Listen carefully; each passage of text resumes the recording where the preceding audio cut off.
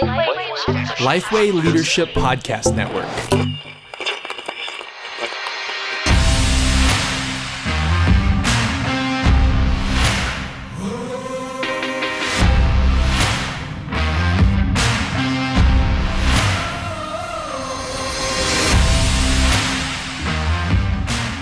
Hey everybody, welcome to Ask Me Anything. I want to let you know that we originally planned to release these two podcasts as two separate podcasts, one a week after the other. One was kind of diving into understanding critical race theory, and then the second one about how to have conversations about it. And as Pastor JD and I recorded and thought about it, we really felt like instead of waiting a week to release one, we just felt like they really kind of belonged together and were really two parts of the same conversation. And so we're actually just releasing two podcasts on the same week together. And so we would definitely encourage you to listen to both of them back to back because they really are two sides of the same coin. And the second one is an extension of the first one. So just wanted to let you guys know before we hopped in.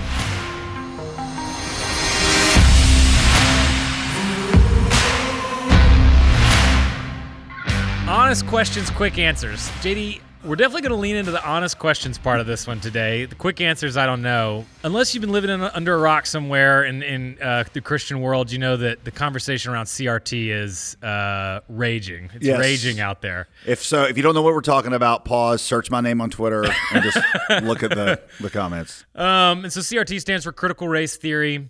And JD, the question we have today, I think, is a good one. What should Christians know about critical race theory?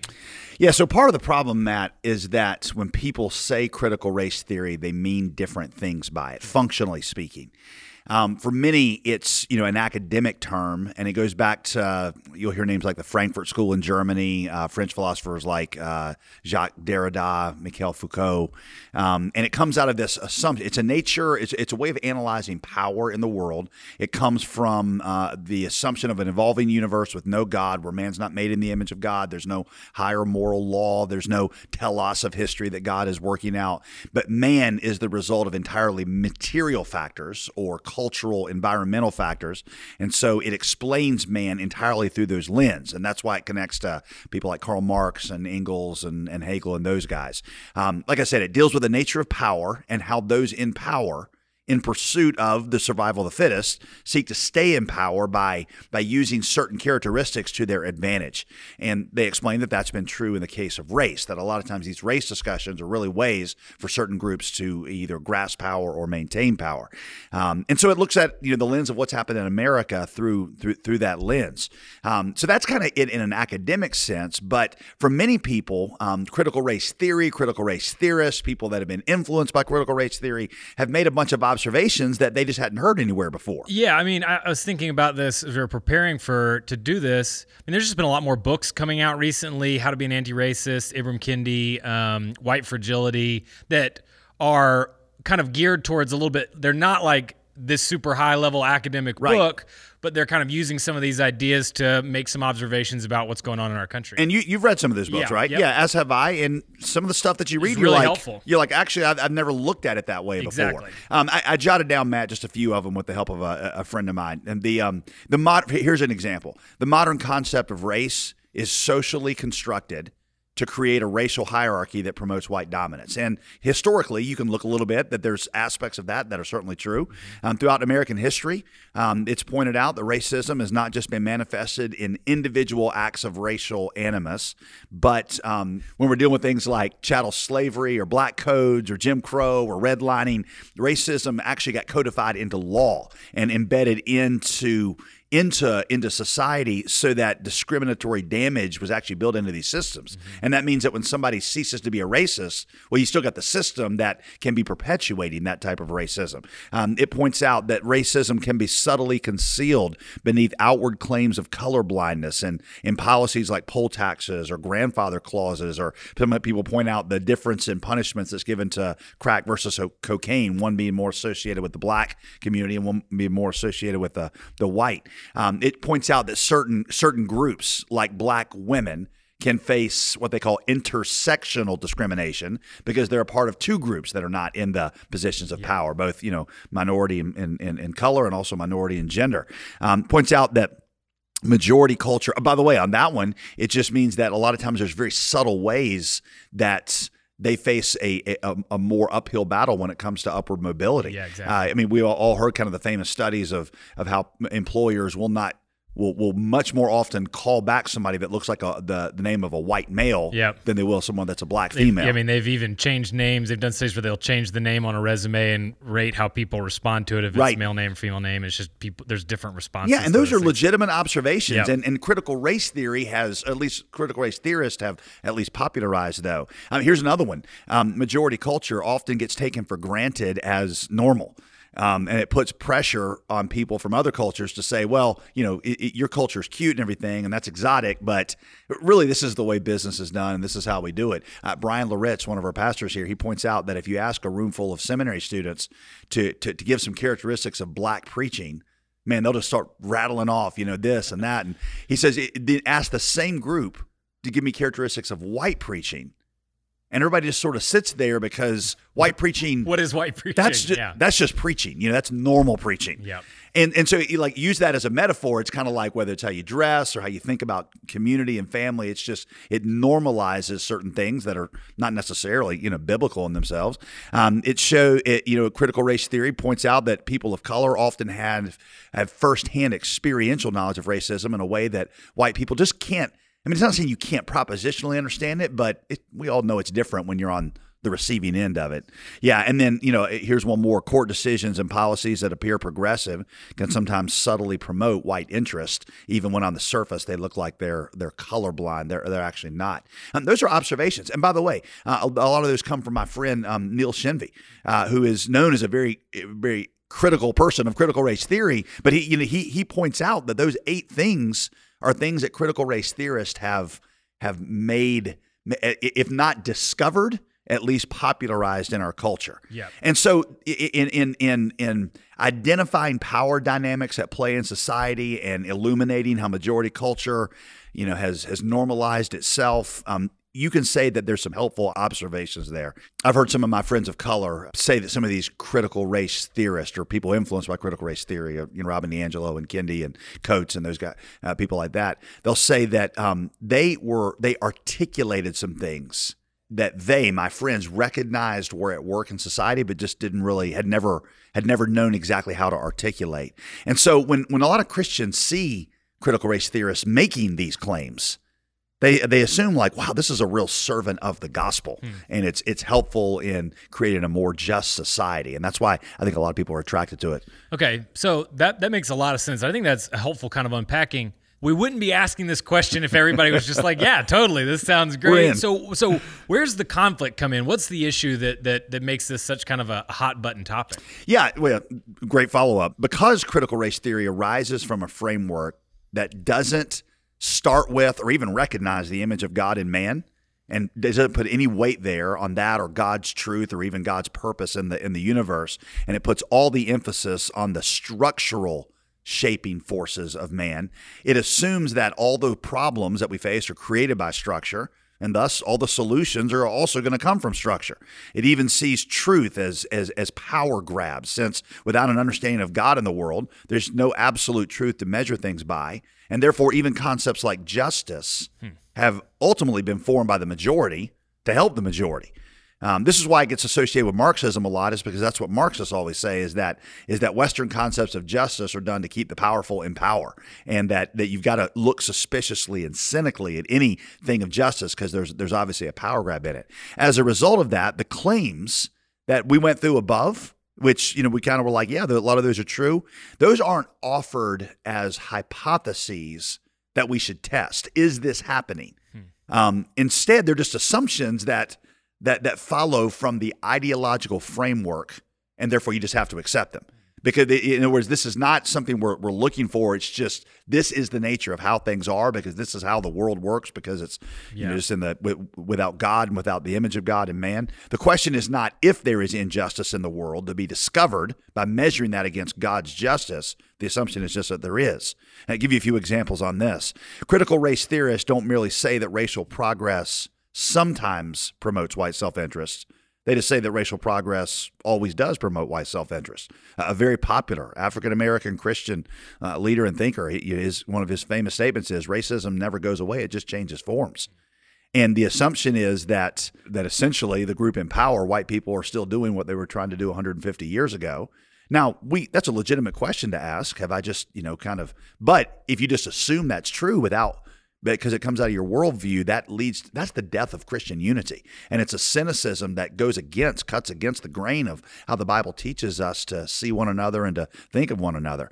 A lot of critical race theorists, they don't believe that laws sometimes are interpreted to preserve the racial status quo. They think the function of the law is to preserve the status quo. They would say that concepts like meritocracy and objectivity, those aren't things that sometimes get perverted to serve the status quo. They would say those very concepts are, they're just impossible to separate.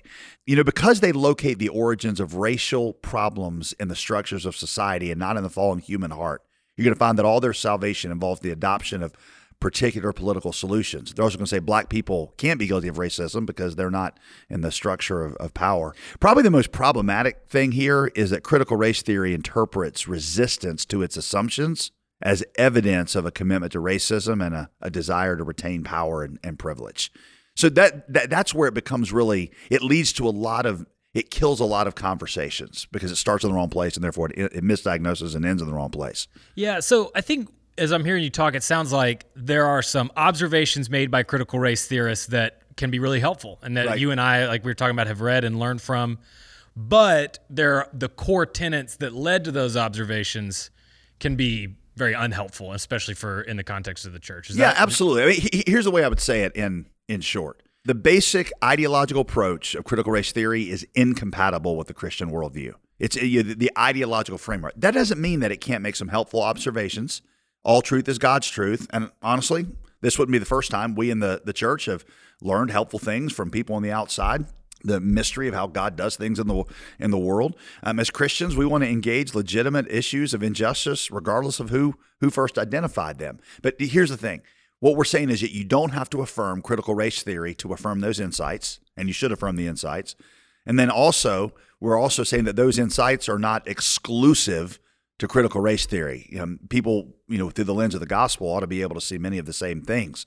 We do, and I'll just admit this, we do, we as Christians, we subject everything in the world under the lens of Scripture. And when something, is made outside of, something not through the lens of Scripture, we always look at it, I'd say a little cynically, and say, all right, what's really at work here? But it just means that we can have a position of humility and learning and listening, even when we're saying, I don't accept the framework, and I realize that's going to cause it to misdiagnose a lot of things. It's going to cause it to put some terms there that aren't helpful, and then also to propose solutions that ultimately will be worse than the problem. The medication is worse than the disease.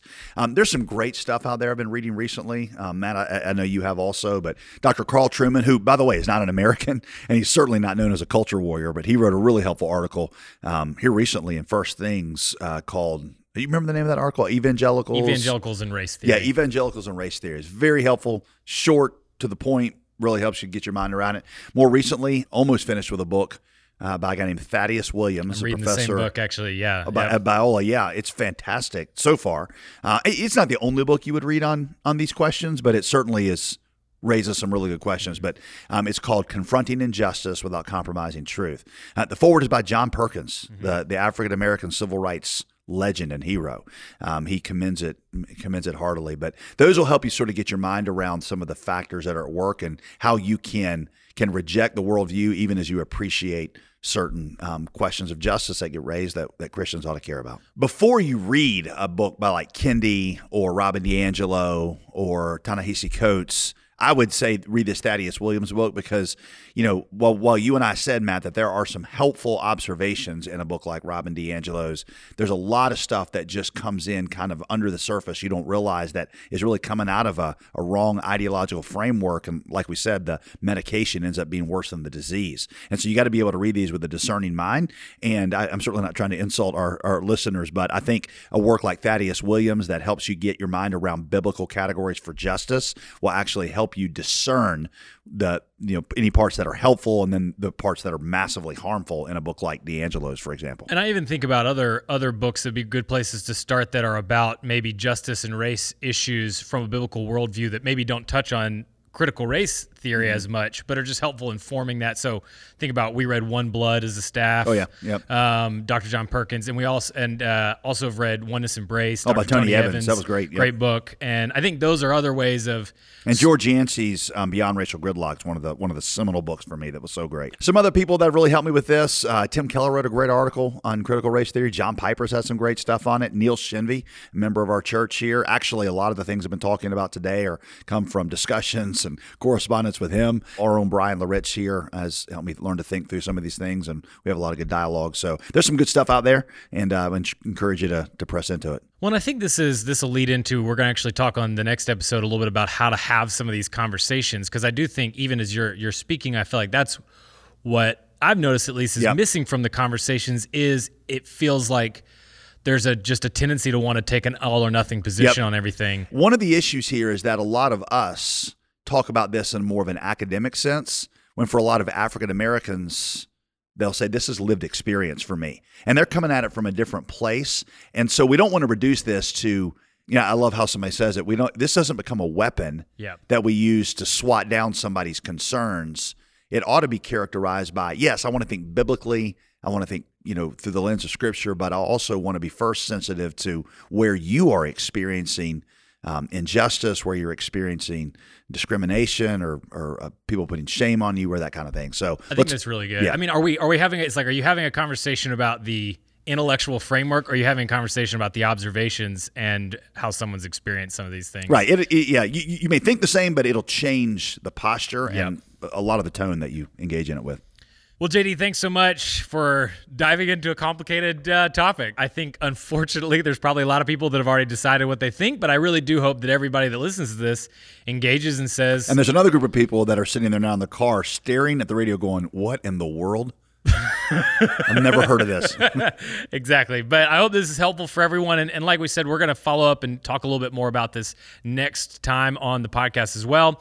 If you want to hear any more from Pastor JD, you can follow him on Facebook, Instagram, and Twitter. Or if you just have some nice comments for him based on this podcast, feel free to hop in the comments on Twitter. And if these 10 minutes or so are not enough of what you want from Pastor JD, make sure you tune into Summit Life on the Summit Life broadcast. It's a daily 25-minute program with Pastor JD where he shares biblical truths in a longer format that inspires listeners to have daily encounters with Jesus and his transformative grace. It airs on hundreds of radio stations all over the country, but is also a podcast, so you can download it on the same platform that you're using right now, or you can find it at jdgreer.com. And we'll see you next week on Ask Me Anything.